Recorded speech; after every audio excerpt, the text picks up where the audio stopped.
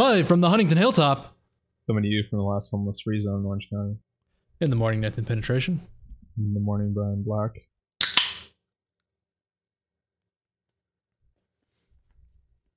What should we start What are you with? drinking? Nicola. That Oh, yeah. water that tastes like cola. I need to find that shit. You said Whole Foods has it, right? Whole Foods and Big Lots. Big Lots. Interesting. Yeah. Yeah, I need to find that stuff. I'm Fantastic product. What are you drinking? finishing off a gin and diet cranberry cocktail to ease the immense soreness radiating from my back right now. Because I got back fucked by my chiropractor today. I got it up right up the back fart pipe. And then I got some mineral water. Yeah, I started drinking that Gerolsteiner mineral water again. The kind that'll give you kidney stones. That kind. Yeah. Yeah. That stuff's super carbonated. It is. You It tried almost some? burns your tongue. Yeah, I've had it numerous times.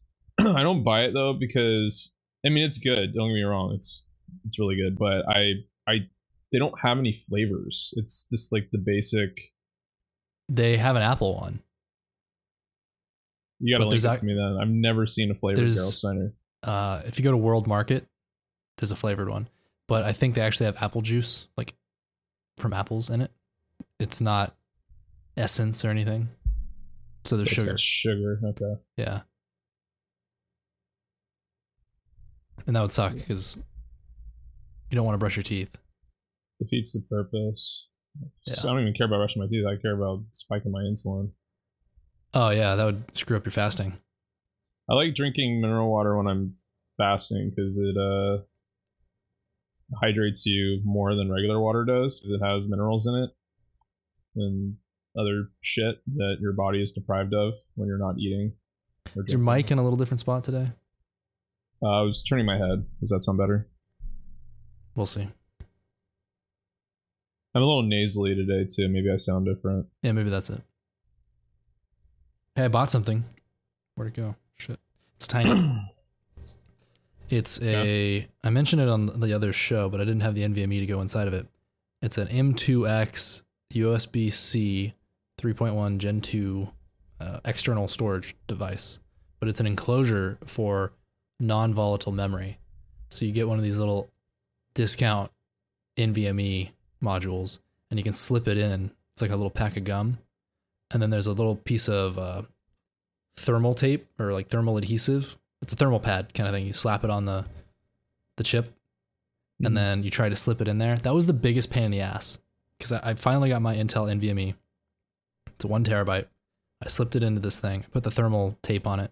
And then when I tried to slip it into the enclosure, it immediately clung to the top of the enclosure and then tore.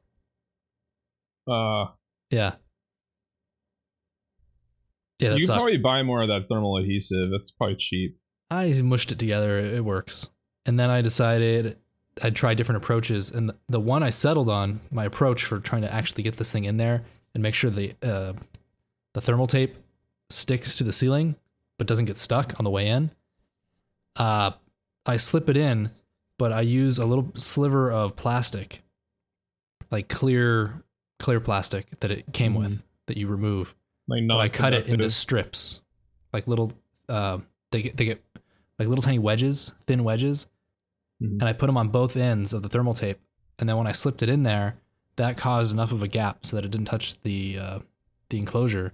And then I used tweezers to Are you sure it's slip it not out. supposed to fuse to the enclosure though for heat transfer? No, I think it is, which is why I cut little slivers, so that once I stuck it in there, I couldn't Oh, even I see feed it what in. you're saying. Yeah, I had to snake it in there. So it has just enough surface contact to. Yeah, and then I was able to okay. use tweezers to pull the little slivers of plastic out. Okay. And this device gets warm.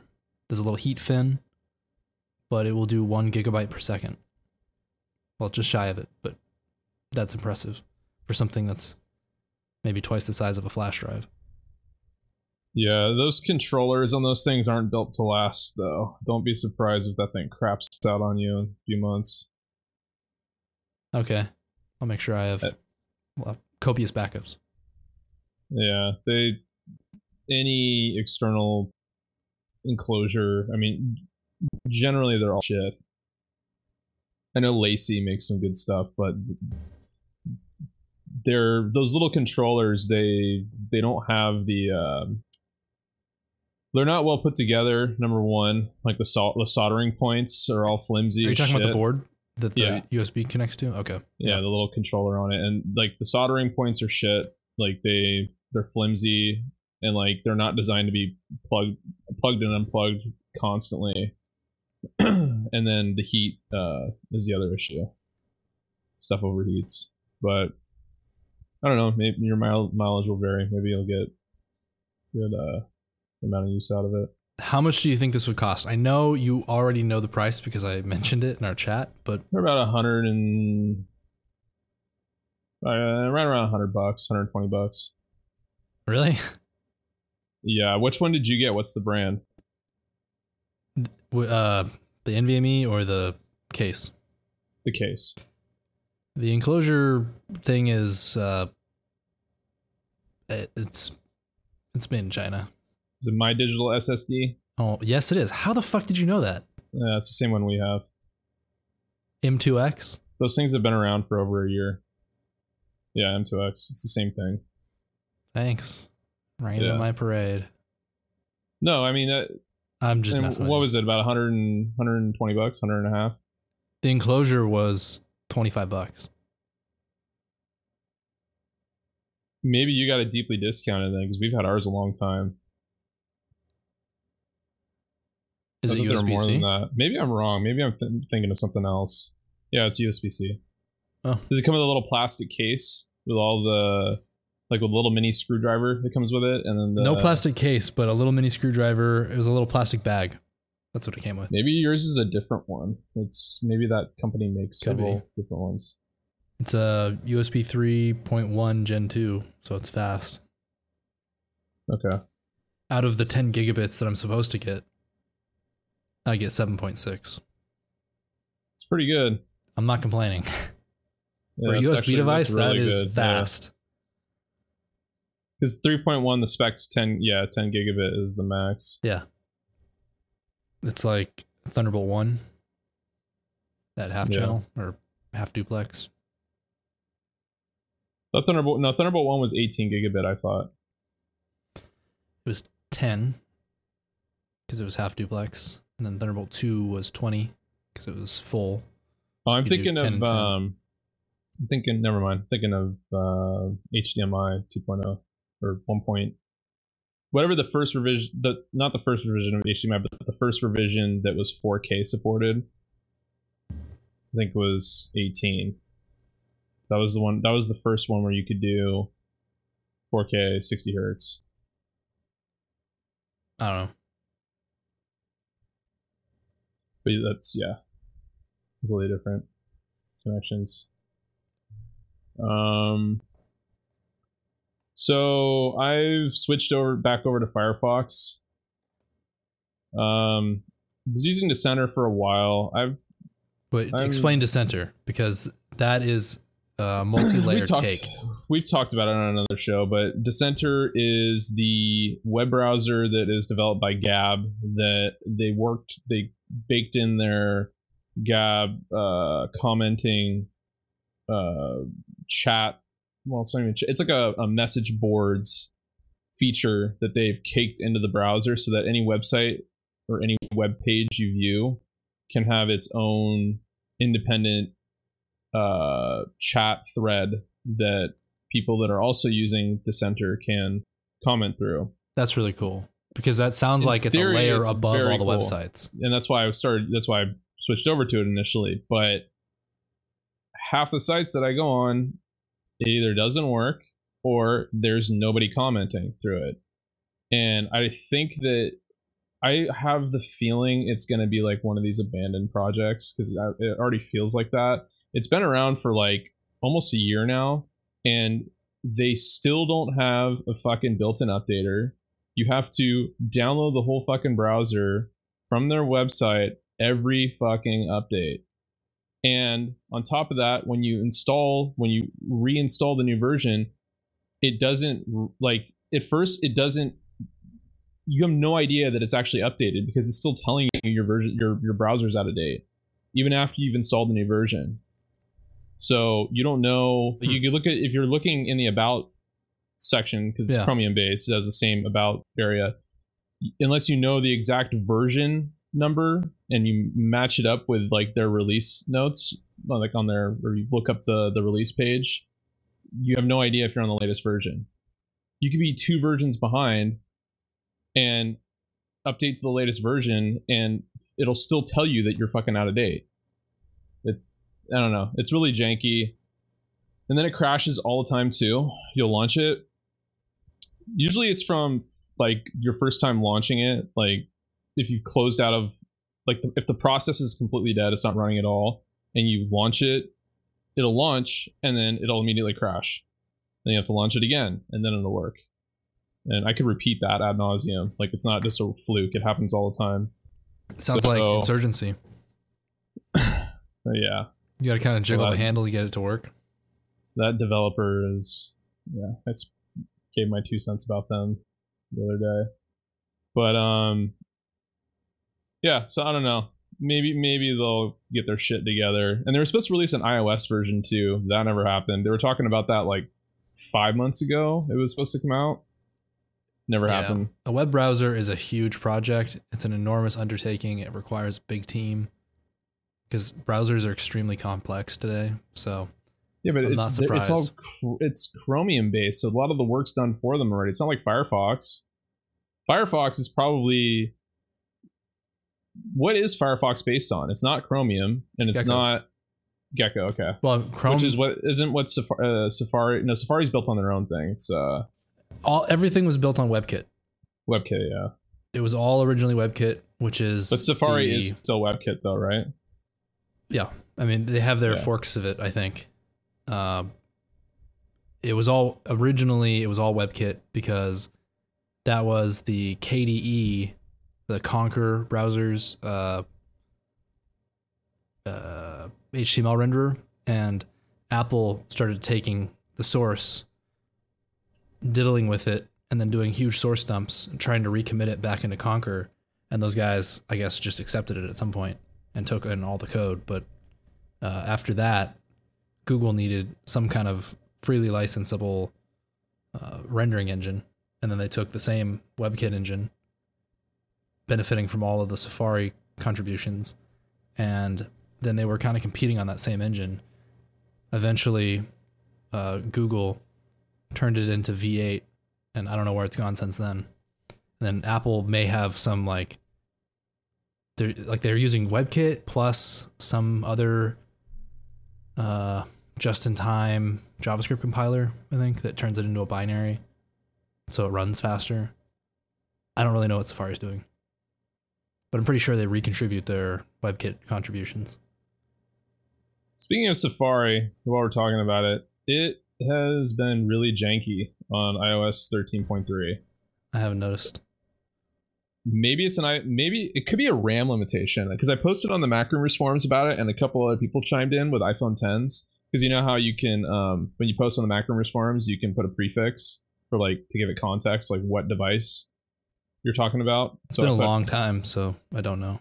And there were a couple other people that chimed in and said they were having the same issue, but they said that it was happening since 13.2. So what's the problem?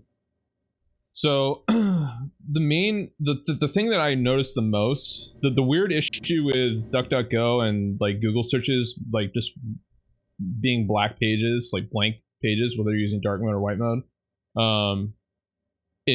that's infrequent. That happens every once in a while. The constant one is when I'm on certain websites. You know how usually in the upper left hand or right hand corners they have a menu shortcut. It's a little, yeah, the hamburger menu.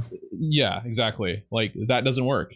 And I'll tap on it, and then I'll tap, and because the iPhone X has Force Touch, sometimes I'll tap too hard, and then it fucking pops out like an image of the what I'm trying to tap on. Sure your screen's not dying? Isn't that a common problem? Well, that's what I thought, and then but I started using other apps and touching in the same areas of the screen, and there was no problems. So, and I used Firefox and Brave, and I had no problems. It was only in Safari it was happening. So that, and then the other thing is links. Tapping on links, it doesn't like respond immediately. Like it'll, like if I tap too hard, it'll highlight it. If I tap too lightly, it's like it doesn't register. So it seems like on the surface like a screen issue, but it doesn't happen in any other browser. So okay. Are you on a VPN? No, not when this was happening. With the ad blocker, have you opened Purify, that ad blocker, in a while to see if it gets a new update? Yeah, I checked Purify. I made sure that all the default settings were enabled because that's what I was always running. Yeah. And it's all the same. So that's weird. And you killed the app and you opened it again? Safari? Yeah. Yeah. I've rebooted my phone. Also, not related to Safari, but I've gotten the black spinning wheel of death probably 5 times in the last month. What is that? Where the whole screen goes black and you just get the spinning wheel. It never stops. And the only way you can... Sounds like a springboard crash. It's not even a springboard crash, because if it was a springboard crash, it would immediately go back to the lock screen. Yeah. This, it just sits there. It doesn't ever end. It just sits there, spinning wheel, spinning wheel, spinning wheel. You can leave it there for an hour and it doesn't end. So I have to do the iPhone 10 and later reset that crazy dance on the side of your phone? Where you do the fucking volume up, volume down, and then hold the power button. Left, down, left, right. Up, down, left, right, A, B, start. Something like that. Yeah. And so and you throw a rubber chicken? I got a rubber chicken. Because of that guy's... Sorry. I'll tell you about the rubber chicken in a minute. Okay. Yeah, so I don't know, maybe it could just, everything could just be a problem with my phone. Like all the Safari issues, it could just be a problem with my phone dying. Because the spinning wheel of death, that didn't happen like in the last year until about a month ago. So maybe something with iOS 13 fucked it up. Maybe the storage is like corrupted in my phone, like the flash memory, the flash storage. Could be a memory problem. I don't know. But my phone's out of warranty and there's not a whole lot I can do about it. And I'm not going to get an iPhone 11, so I just kind of got to wait it out. You could use Firefox. It's yeah, so that's the alternative. Yeah. Gecko. That's the alternative. So I've been kind of using Firefox on my phone, and in the last week, I've been exclusively using Firefox on my desktop machines. And it's pretty good. The memory usage has gone down a lot. I got 8 tabs open right now, and it's only using 646 megabytes of memory. Have you used the VPN? I haven't used the VPN, but the services that I have used, Firefox Monitor is kind of cool. It's like that. What is that site that you used to? It is. Have I been pwned? Have I been pwned? Yeah. Yeah. It uses their API. Okay, I've been using that. I tried Firefox Send. That I want to try using that with you or someone externally, because I have 2 Firefox accounts. I created a new one. You don't have to use an account. Address. So think of it this way. I thought you have to be signed in for it to work. You don't have to. You can open a virtual machine or a remote machine and shit, I don't want to sign into my Google account on this remote machine here. So I'll just, on my local machine, I'll just drop a file in Firefox Send and then use my clipboard to paste the Firefox Send URL on the remote machine. And then retrieve the file through Firefox Send. Rather than like putting it in Google Drive or something and then signing in with your credentials and all that. Okay. It's handy for stuff like that. I really like the Mozilla Foundation. I like it seems like I don't want to say they're altruistic, but it seems like they're kind of like their sole existence is to like say fuck you to Chrome and Google. I don't know. Like that. What the hell is the Pocket thing? They did, but what is Pocket? What is that doing in Firefox? I forgot what that was. It's some commercial Evernote kind of replacement. It's like an Evernote Instapaper kind of combination for bookmarking stuff. This is like some I saw this and it looked like, it's funny because it doesn't have the same branding as the other Firefox products. It looks like it's some third party thing that they're pushing. It's fucking adware. It might as well be adware. Yeah. What the hell is that? Also, I don't know. They're run by total communist pickle smoochers. Like literal communists, like Opera, which is run by the Chinese government. No. Opera, the browser? Yeah, you didn't know that? It's a Chinese holdings company that runs them. No way. When did they get bought out? I thought they were like Norwegian or something. No, they're run by the Chicoms now. Since when? That's why I deleted that shit off my computer. Since a couple of years ago. What the fuck? Yeah, they created a gaming browser recently. Yeah, I saw that stupid news. I'm trying to find the Chinese company. Who owns them? Google search who. Oh yeah, Blink. Knowledge. That's what V8 or Blink. I guess that's what Google calls it now. So V8 is the JavaScript engine, and then Blink is the fork of WebKit. Owner, Beijing Kunlun Tech Company. Yeah, Kifei International. But how long? Kinyes Future Holdings. That's the holding company. Golden Brick Capital Largest, Private. Is research project largest Norwegian telecommunication. Entirely owned by Chinese. Yeah, but it was the largest telecom. It was made as a research project. Yeah, I remember I originally used them because it was kind of cool that they were based out of Norway, because I have ancestry there. And then they sold out to the Chicoms, and now I won't touch this garbage. Well, it's probably when did you find out? This is over a year ago. I stopped using. I remember talking on the show about Opera. I didn't know it was releases, and I thought it was cool. And then I found out that they were acquired by some Chinese holdings company, and that's why I stopped using it. 2016. Yeah, so that's within the show's timeline. Oh yeah. I didn't realize. Yeah. Well, screw them. I'm not using that garbage. So yeah, Firefox. I'm happy with it for now. I don't know how they're making money,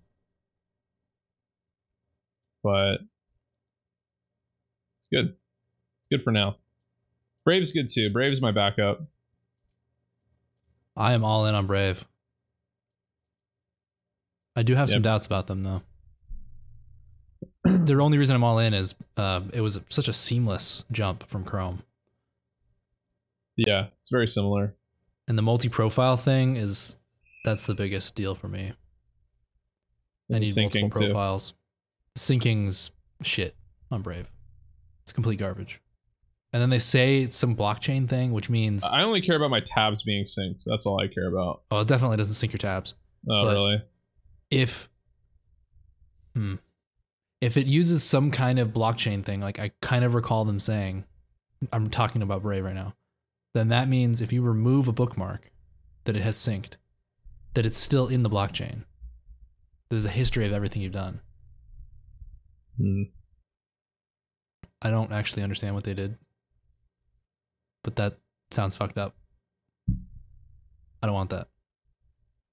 Yeah. But the browser itself is good. Very, very solid Chrome alternative. And then the built-in ad blocking is really nice too.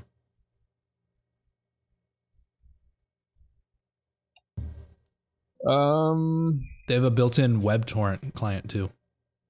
Built-in IPFS, built-in WebTorrent, built-in Hangouts plugin. I don't know what a media router is. Oh, for Chromecast. And then some Ethereum crypto wallet thing. Yeah, I remember that weird cryptocurrency they have. Yeah, but they have a wallet for multiple cryptocurrencies now. Oh, okay. And you can attach your ledger hardware crypto device or your Trezor or Bitcoin, stuff like that. So, did you know that Amazon has a game studio?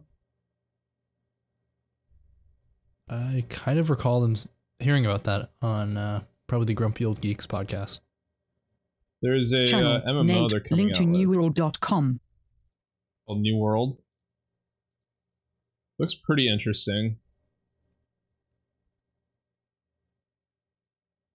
It's looks like it's set in the at least its inspiration is based on like the discovery of like the Americas and stuff like that, like the conquistador armor and stuff like that. It looks pretty cool. It looks pretty high quality based on what I've seen so far. May give it a try.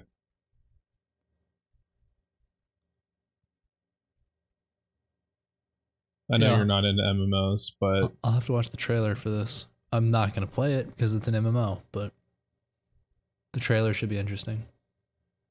Yeah. Oh, that reminds me. Amazon added a LA region of AWS, which is cool. Yeah, we talked about that briefly the other day. It's pricey though. It went like from what, 40 or 4 cents to 6 cents? Well, yeah, their cheapest instance is, what percentage is that? Let's just say it's 20% more expensive. Time increase. Yeah. And there's no legacy storage tiers. So the only choice you have is to use GP2. Basically, you have to use SSDs and NVMe everywhere. You can't use any kind of magnetic disks. So do they do Glacier through that? Any S3 storage, this is purely EC2 that's in LA. Okay, so they don't, okay, it's only It's EC2. Technically part of the Oregon region. I don't know why, but they're somehow tied to the Oregon region. So all your S3 storage would be in the Oregon region, and then they have some kind of fast fiber connection to the LA region. And then Northern California is just some fucking mystery. But it sounded like, based on the wording of that announcement, when they announced the LA local AWS region, which you have to like email them to activate, it sounded like they're going to have more Southern California data centers. I think it'll be that way across the whole US.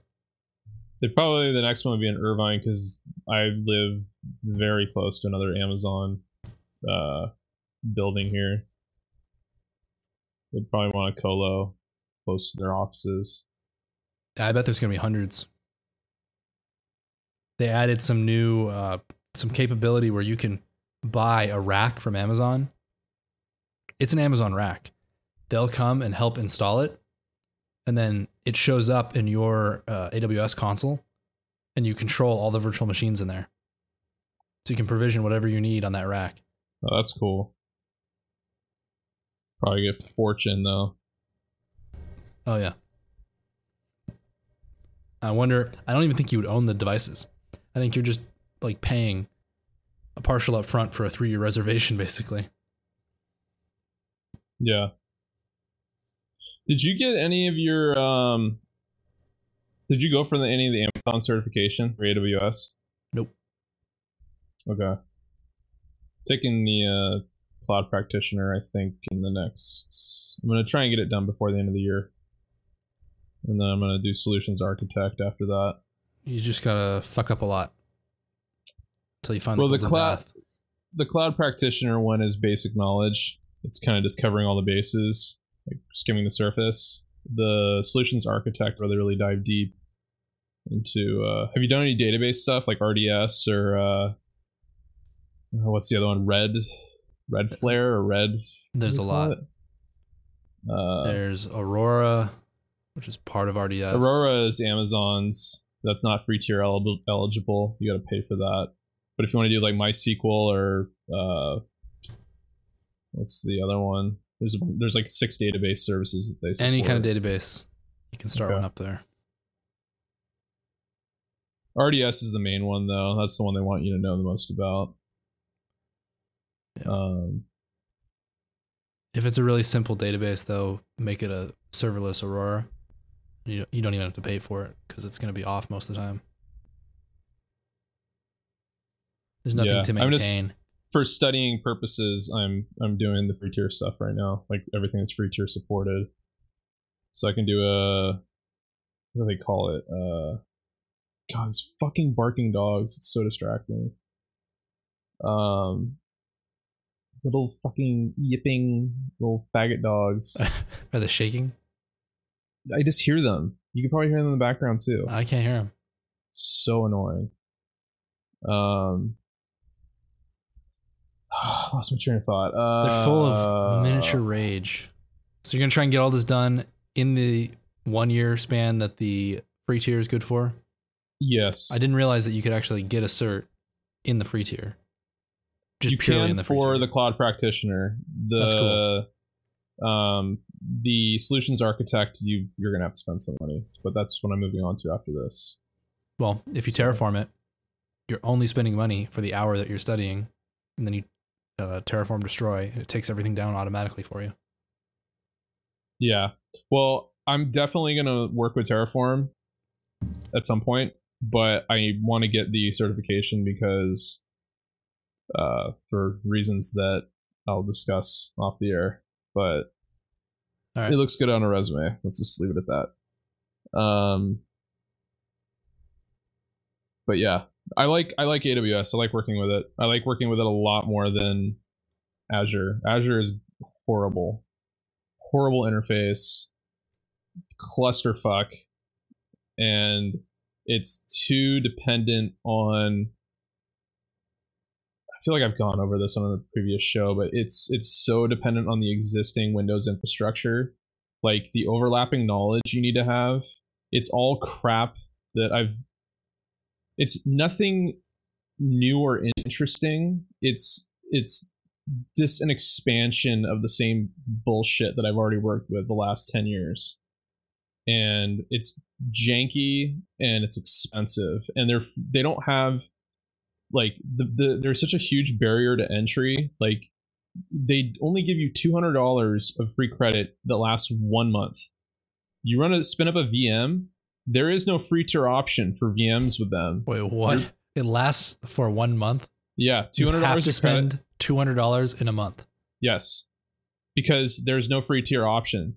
I know Amazon's is only technically a year, but the equivalent of what you get. So like a single core, 1 gig of RAM, and then 20 gigs of SSD storage with Azure is about $30 a month. So that's one service. But that's running Windows, right? No, you have to provide your own license for that. You don't get a Windows license. Actually, no, I take that back. I'm sorry. You get Windows 10 license for free with that. But if you want to run Windows Server, you got to pay for it. You got to have your own license. That's the reason it costs twice as much. It's because there's a license fee. Just if you use Linux. Yeah, but I'm still going to have to pay the same amount if I wanted to run Ubuntu on Azure. No. It's always cheaper. There is no license for any Linux. That is their pricing for that instance tier. You just get Windows 10, 18.0, whatever it is, 1809 or I don't know the exact model number you're referring to, because you know how they've got the different instance types. If you refer to an AWS one, I would understand. The AWS ones make more sense because it's designated as Nano, Micro, XL. What's the one between it? They have it so that you can kind of remember what the size tiers are. Whereas with Microsoft, it's like these weird like D2, V3. Like there's nothing that identifies what the storage tier is unless you're looking storage is separate. That's why storage is always. I mean, I'm sorry. I meant the instance tier. Like you don't know. They're all different configurations. They're all different prices, and it's not like organized. It's the prices are all over the place. Going like you could have a 2-core 4 gig of RAM instance with 20 gig SSD for, let's say, $50 a month. Then you can have a 2-core 2 gig of RAM instance with a 8 gig SSD that costs like $60 a month, and you don't know why until you look deeper into it, and it's like, oh, it has higher prioritization. That's like that's with why. the networking and you like have to RTFM. Yeah, it's like that with AWS too. Yeah, I understand what you're saying. I just think it's a little bit more intuitive on the AWS side. Like it's looking all at it, RTFM all day long. I do is RTFM. Well, at least they have actual fucking documentation links on their main page. Azure doesn't have that. You got to reference TechNet articles to look up everything. They don't have direct links to, at least from when I was working with Azure, they don't have links anywhere that take you directly to the explanations of that stuff. It's like a different section in the blade that you got to look through. There's a lot to be desired in terms of documentation everywhere you go, especially on Amazon. I like that they have. Well, we could talk about this all day. AWS, you can because they change it, but you can also look at the classic. Like they have the classic view that you can go back to and look at the, like for the, because like the videos that I'm watching, the training, they're all from like 6 months to a year ago. So they changed the UI just in the last 30 days. They did, yeah. So I've had to kind of go back to the classic mode to find some things, but generally I haven't had a problem navigating it. Generally, yeah. Wait till you get to a load balancer. Yeah, and then you got to select the you have the region that your EC2 instance is set in, but there's, what's the word for it? There's like different like sub regions, like there's like zones. Availability zone. That's it. Availability zones. You have to make sure you select the right availability zones, because it won't work right if they're separate data centers. So one region actually has separate data centers. Yeah, but you have to select availability zone when you're setting up the load balancer. Well, yeah, when you set up anything within that that region, any instances, because the availability zones were the only thing I remember. I mean, the load balancer was the only thing I remember having to select the availability zones for when tying it into an EC2 instance. Yeah, your instance was probably in whatever they set the default AZ to be. I set mine in Northern California. Yeah, but that's the region. No, mine was C. It was C actually for the availability zone. Yeah, the AZ can be arbitrary. They just designate one. Yeah. Yeah, there's a default VPC so that there's no billing or anything. Right. Yeah, I like it. It's the most entertaining part of my day compared to having to like write a script to automate some shit on a computer. Yeah. Dealing with AWS is relatively pleasant. Yeah, I like it so far. Did you hear about the Mac Pro? Released? Yeah. Did you price one out? It's like the most expensive configuration was like $55,000, wasn't it? Something like that. Yeah, it's really high. It's insane. I don't even think you can get one to ship without spending $6,000. Yeah, that's the starting price is $59.99. That's crazy. Insanely expensive. When you max that thing out, you put some of those $5,000 video cards in there. Man, that gives me wood. If you're a producer, like a DJ that needs that, and you work with Logic Pro, then that is a dream machine. Pretty sure everything a DJ is dealing with has all been flattened down. They're not playing 1,200 tracks at once. If you're a producer and you're trying to create some really intricate stuff, then I could see why you would want that. I heard somewhere, also the Grumpy Old Geeks podcast, I guess, they said one of the guys just offhandedly mentioned something about sampling audio at 32 bits. And I guess with the right microphone and the right mic and the right equipment that could sample at 32 bits for audio, you almost can't clip. You can scream directly in the mic and it can still record it. Huh. I should look into that. But it takes a lot of processing power. I'm sure. And then you're limited to 4 gigs of RAM with a 32-bit host operating system. Who has a 32-bit OS? Well, aren't 32-bit applications in Windows limited to only using 4 gigs of RAM? Pretty much everywhere. Yeah. Unless I don't know about in Mac OS, but 32 bits is 4 gigabytes of memory it's space. like 3.9 something. Yeah. Well, that's all that's addressable in Windows, but it's 4 gigabytes. Okay. I'm not sure why, but they added some physical address extension to Intel chips back in the days of 32 bits, where they made, I think, 36-bit chips. I think this is what Intel did, so that they could put more than 4 gigabytes into servers. So you could buy your quote-unquote 32-bit Xeon, but with PAE running Linux or something, you could actually address 8+ gigs. Interesting.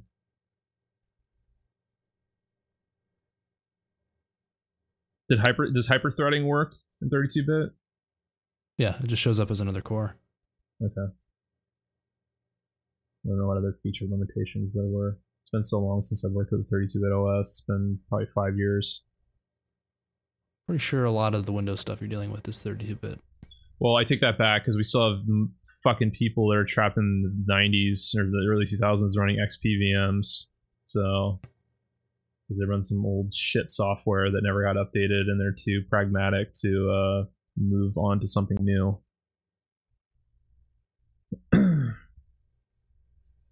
XP? Yeah.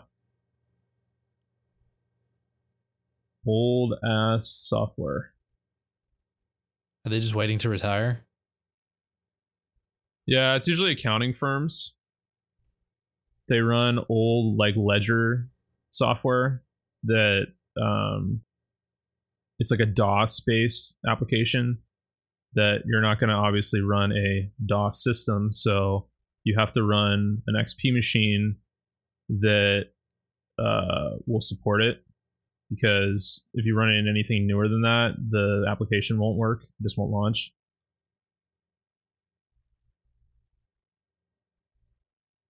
You could try running it in compatibility mode and all that crap, and it doesn't work. Yeah, that sucks. Being dependent on that. Didn't you build a new machine?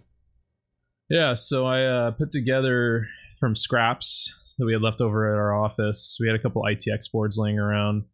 We put together a Steam machine, a Steam box that say i7 3770 with 8 gigs of RAM, and then a GTX 1050 that I've had laying around for about 6 months now. So I figured, hey, I could turn this into a little Steam box. So got it booted up, but it's having a problem. I think the power supply is the problem. It doesn't stay powered on. It runs for about like 5 minutes and then it shuts off. So it's either something wrong with the board or the power supply. I got to throw another power supply in it, see if that fixes the issue. If that doesn't, then it's probably something wrong with the board. And then I've got that other ITX board at the office that I'll swap it out with.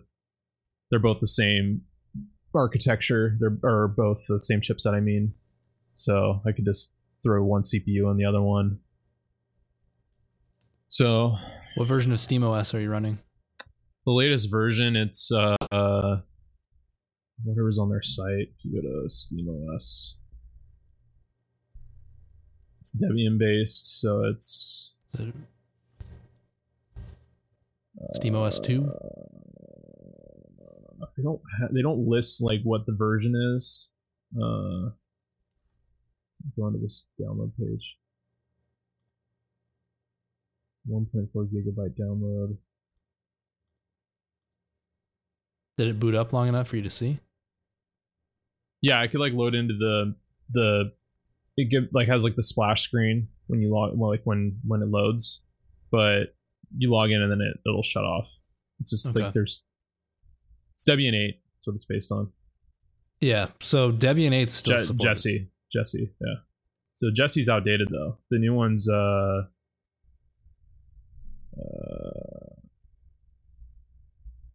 well, they're on 9 now, aren't they?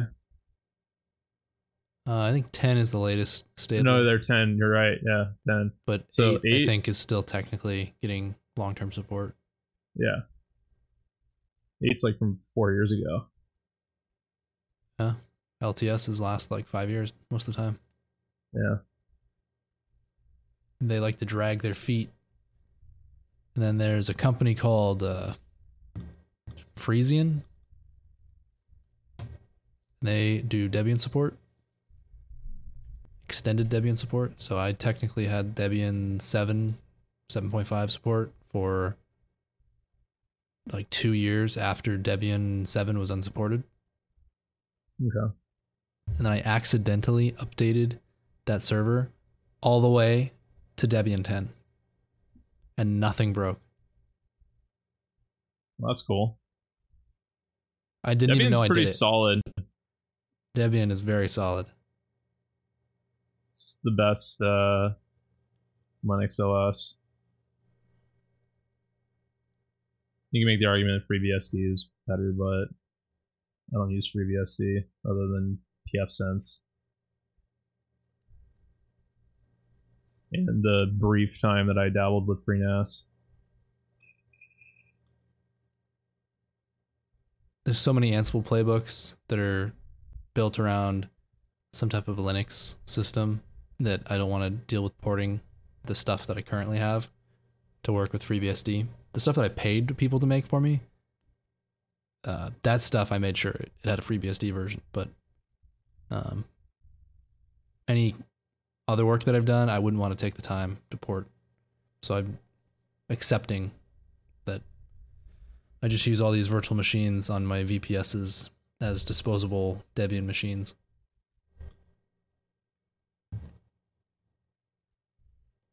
Although most of my work stuff is Ubuntu, because you can actually pay for support. Yet we never have, so.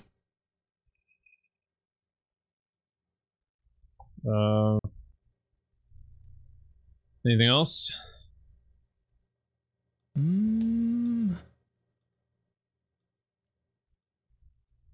Oh, my heart stood still, and his name was Bill.